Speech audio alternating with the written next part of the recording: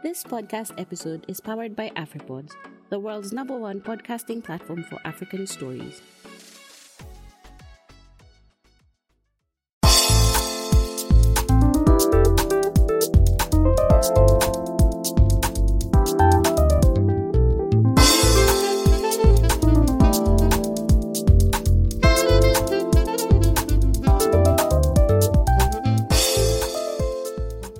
Hi, guys. Welcome to another episode of the Kenyan Wall Street podcast. My name is Ali Mwakaneno. I'll be your host today. So today with us, we have Radhika Bachu, who is the founder of Ndovu Investments. And we will talk about the importance of investments in general and digital investments and how that is shaping Africa and Kenya. And then Radhika will introduce her company, Ndovu Investments, what they do and what they're looking to impact in Kenya and in Africa in general. Hi, Radhika. Hi, Ali. How are you? I'm amazing. How are you? I'm good, thank you. So tell us a little bit about yourself. Who are you and how did you come to start Ndovu Investments? Oh, yeah. So I'm originally Kenyan, born and raised here, and I went off to London to study. And from a very young age, I was really passionate about finance and always wanting to use money to create more money so that I could have a better life. So when I graduated from university, I went to work at Deloitte on their graduate scheme, where I joined their investment strategy team, working with pension schemes to devise an investment strategy for them and looking to see how much they needed to pay out for their employees when they retire. So we would look at the money they had today so that we can invest it in a proper way so that when these employees retire, they have enough money to live a better life. So I did a lot of work there around asset liability modeling and a lot of technical stuff. And then I moved on to BlackRock, which is the world's largest asset manager. And there I worked with pension schemes to make sure we were creating innovative solutions that help solve their day-to-day pension problems. Right. And what that did was eventually let us help them provide the everyday person, so the pension person, a better life when they come to retirement. And then recently in November, I moved back to Kenya, and I was really interested to understand how people were saving, how people were using their savings to create more money. And what I was actually really surprised to find was that there was a lack of tools to help the everyday person access financial markets. And what I also found was that there was a lack of innovation in the capital market industry. And let's take a step back. I think a lot of people in this day and age have learned how to save. And saving is a great step and it's a great tool to have. But the reality is that African countries generally have high rates of inflation.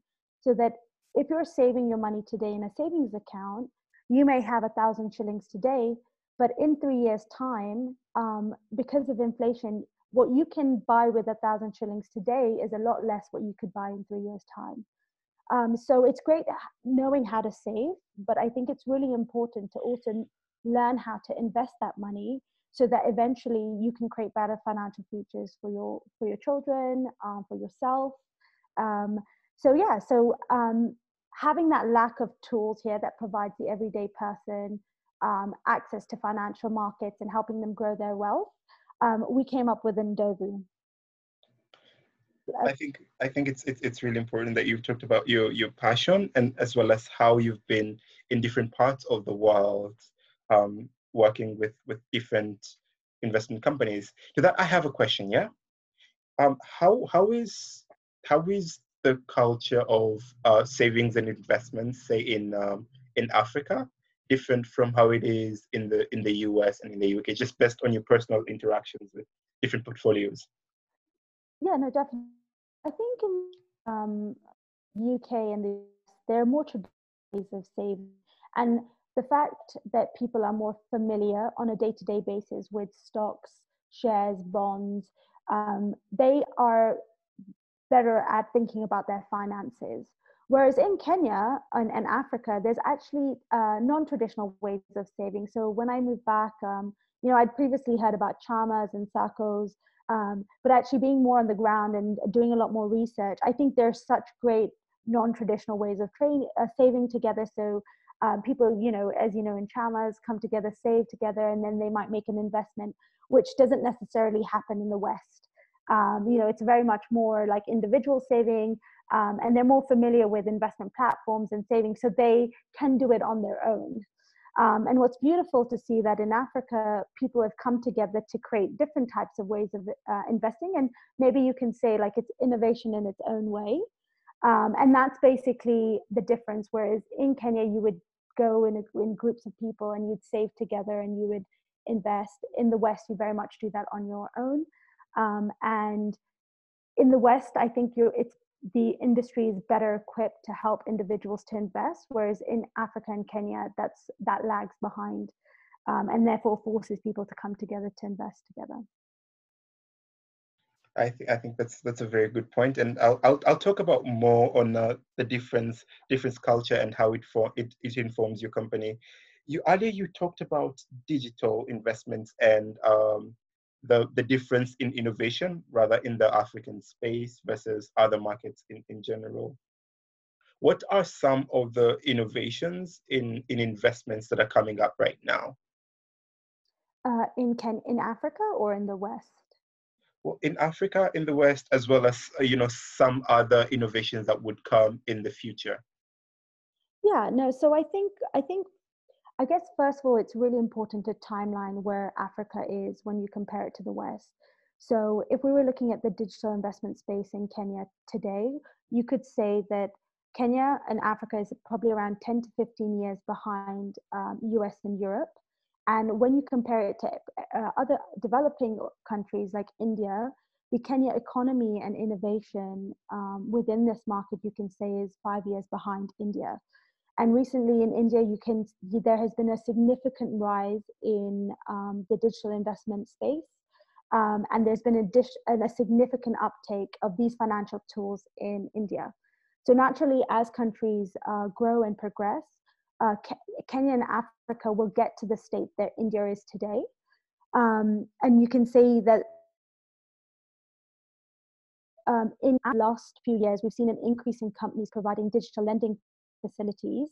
But in terms of digital investment options, there's been very little activity. So, in today's landscape in Kenya, if you wanted to invest in the financial markets, you would have to go through the manual process of seeking out an independent financial advisor to get some advice. You would then have to manually fill in paperwork, and there's a long account opening process. And then to find that you're actually investing in traditional mutual funds, which have been around for decades. So I think in this digital investment space, the innovation that will come around is in twofold. One is the product. So the Kenyan market especially is filled with mutual funds, which are great traditional products, but in the West, there are better, low cost, more transparent solutions that you can use that do exactly what a mutual fund does. And those are known as exchange traded funds, which are ETFs. So there's still some product innovation that needs to come about. And another thing that is still yet to come in Kenya is more of a competitive pricing for the products that are available in Africa. So when you compare fees and prices to the US and India, Africa fares to be a little bit more expensive. And eventually, when there is more innovation in the digital space, that will force price competition, and that price competition is beneficial to investors because that means you're getting more bang for your money. Sorry. And actually, what I've seen recently because of COVID, there's been an increase in the speed of digitalization in the investment market, with the local regulator, the CMA, encouraging people to invest online. And then recently, Ali, you must have seen that the Nairobi Stock Exchange recently launched their app, where you can get digital information about the stocks on the Nairobi Stock Exchange, but at this stage, you still can't trade. So, there still needs to be a move to being able to trade online, and that's what Adovu essentially does. And then we have you guys, yeah. How is Ndovu leveraging on digital investments to help sort of improve the Kenyan and African outlook towards investments. And I'm actually curious of how you guys are planning to bring in both product and pricing innovation to bridge the gap in years between, say, Kenya and India and Africa and the world in general. Tell me a little more about that. Yeah, so the way Ndovu was founded, we did a lot of research. So my co-founders and I did a lot of research to understand why are currently savings sitting in savings accounts and not being invested. And we went out and we ran a survey and we spoke to local Kenyans, interviewed them, and we learned three things. So first, we learned that Kenyans would like to invest, but they find it difficult because they don't know where to start and they need advice. Secondly, for those bunch of Kenyans who've already tried investing, they find it difficult to compare options because the information about investment options such as mutual funds isn't easily available. And then lastly, if you get to that stage of where you've overcome finding the right information and knowing where to invest, the minimums required to invest are quite high. And so what Ndovu does, it tackles all these three challenges, and it's a micro investment platform that provides easy access to Africans' financial markets. So how does it work? Ndovu helps the everyday person understand their personal finances and their ability to take risk by asking a series of questions. And this process is known as robo-advisory. Robo-advisory is actually a digital way of providing financial advice, whereas previously you would have a human financial advisor actually asking you the same questions to come to the same conclusions. And the way we're bringing innovation and bringing down costs is that when you do this process digitally, the cost of doing business comes down. So for example, if you were today to go seek out a financial independent advisor, they would charge you on average 5%. So if you were investing 1,000 shillings today, that 5% would be 50 bob. But through using a digital product like Ndovu, that does exactly what a human advisor would do, but we do it using technology, we're charging you 20 bob. So that cost saving is already being passed on to the investor, which is innovation in itself. And what we do is once we help you understand what type of investor you are, we actually aggregate all the mutual funds in the market and we show you, we allow you to compare what would be the best mutual fund that you should go into. And then we allow you to invest small amounts of money into these mutual funds. And the beauty about Ndovu is that we really want to change the people's financial literacy levels. And we do that by providing snackable education content along the way. So you're overall improving your understanding of markets, which means that you become more confident and comfortable in investing more money, which then in turn means that you're earning more returns in the long term. And that could mean you're actually, being able to go on that one additional holiday that you wouldn't have been able to go. And it just helps you be more smart with your money and allows you to create a better financial future for yourself. I think that's really amazing. And whenever you start anything with Robo, my mind just goes way into the future, and just thinking on that, I want us to imagine a situation, Radhika, 20 years from now, after digital investments and robo-advisory has really picked up traction in the continent and in Kenya specifically, what are what is the change that people are going to see? Or rather, what will robo-advisory eventually achieve in the future? Mm-hmm. So I think, I agree with you actually, Ali. Whenever anybody says robo-advisor, it's like, what's going on? It seems like in the future, but essentially, robo-advisory is just a digital way of providing advice. So it's nothing out of the norm. It's just a digital way rather than a human interaction. And as time progresses and things go on, the one key change robo-advisory will bring about, especially in Africa, is that you do not need to have several financial degrees in order to invest. So it will just change the way people think of investment and the perception about investment. And it will provide every single individual who is wanting to invest guidance and confidence that they're managing their investments in a correct manner. And the more comfortable, again, people become at investing, it means they'll be more smarter with their money and they'll be allocating more money to financial markets. And this overall in Africa will drive a lot of money to the financial market industry. If you were to look at the market today, there's a lot of institutional money that sits there. But in terms of retail investors, a lot of retail investors invest money in land and in other projects such livestock and Uber cars, and it's a very different landscape.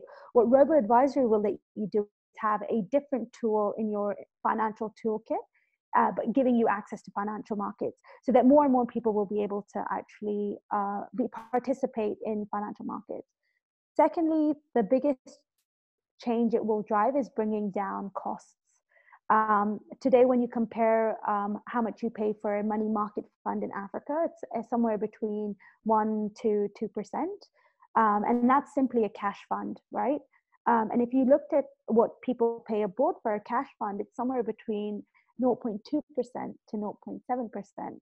So eventually, robo-advisory in Africa will lead to lower fees, which means that investors will be earning more returns because they're paying less. And then lastly, I expect robo-advisory to drive significant innovation in the African financial markets. If I look at the markets where they are today, I feel like the Kenyan market has been doing the same thing as far as I can remember. And when you compare it to the West, it's significantly behind the curve in terms of innovation. And robo-advisory, especially a digital product like Ndlovu, will force the current market players, and these are big names, and they have the ability to innovate, but they just haven't been innovating. And I don't know what the reason is, but this will definitely drive them to think of innovation in terms of product innovation, as well as thinking of processes of managing risk better. And that's how I see the landscape of investments changing in the future. Yeah, thank you so much for it, guys. I think that's it for me, Radhika. Unless there's something else you wanted to add. I cannot wait to see the shift in how people perceive investments in Kenya. And I actually liked how you talked about most of the retail money or money from individuals goes to different projects, and sometimes that limits their investment options. And I cannot wait to see what robo-advisory in general and specifically Ndlovu has in store for us. Mm-hmm. No, definitely. And I think I'll just leave with one closing remark, is that it is very important that we continue to educate ourselves and become smarter with our money, because that means we are one step closer to eradicating poverty just generally. So the vision for Ndlovu is really to help people think about their finances in a more manageable way, so that eventually they can send their children off to better schools, who will then come back and create better jobs, who will then eventually, those benefits trickle down to people at the bottom of the pyramid. And I think that's really important for us, because it's being done in the West. You know, people in the West are becoming more richer, and because they're just being smarter with their money. So why should we not have those same opportunities in Kenya and Africa? I think that's what people anticipate too. And I don't know. I have a question, really good. You know, sorry, things keep coming back in my head. No, that's fine. There's this urge to innovate more right now with COVID-19, and we're seeing a lot of push, as you said earlier. The NSC now has an app, and CMA is pushing for guys to invest online.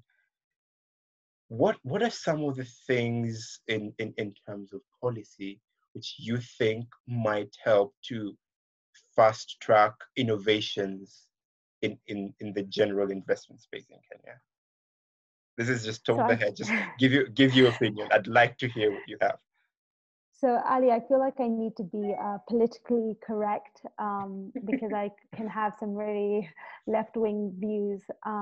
But I think the government generally, or like policy change generally, needs to really encourage young entrepreneurs, which they are doing this, to be fair, encourage young entrepreneurs to think, to bring innovation.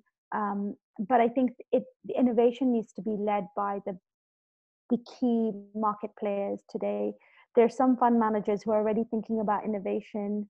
But what surprises me the most is that mutual funds have been around for years, and ETFs have actually been around for 10 years, but they haven't seemed to come to Kenya yet.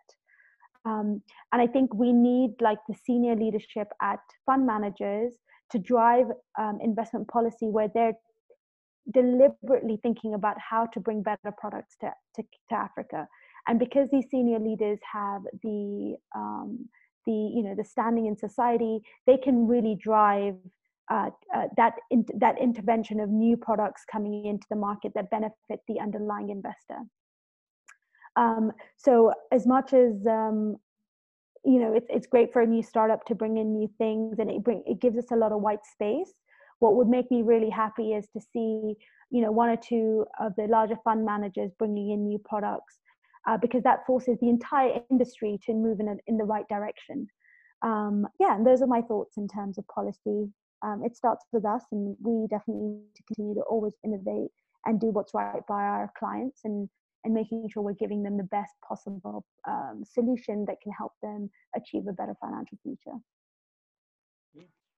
Thank you so much, guys. Thank you so much, Radhika. Thank you, guys. I think we'll wrap it up at this. That was Radhika Bachu, founder of Ndovu Investments. Thank you. Thank you. Thanks, Ali. Bye-bye.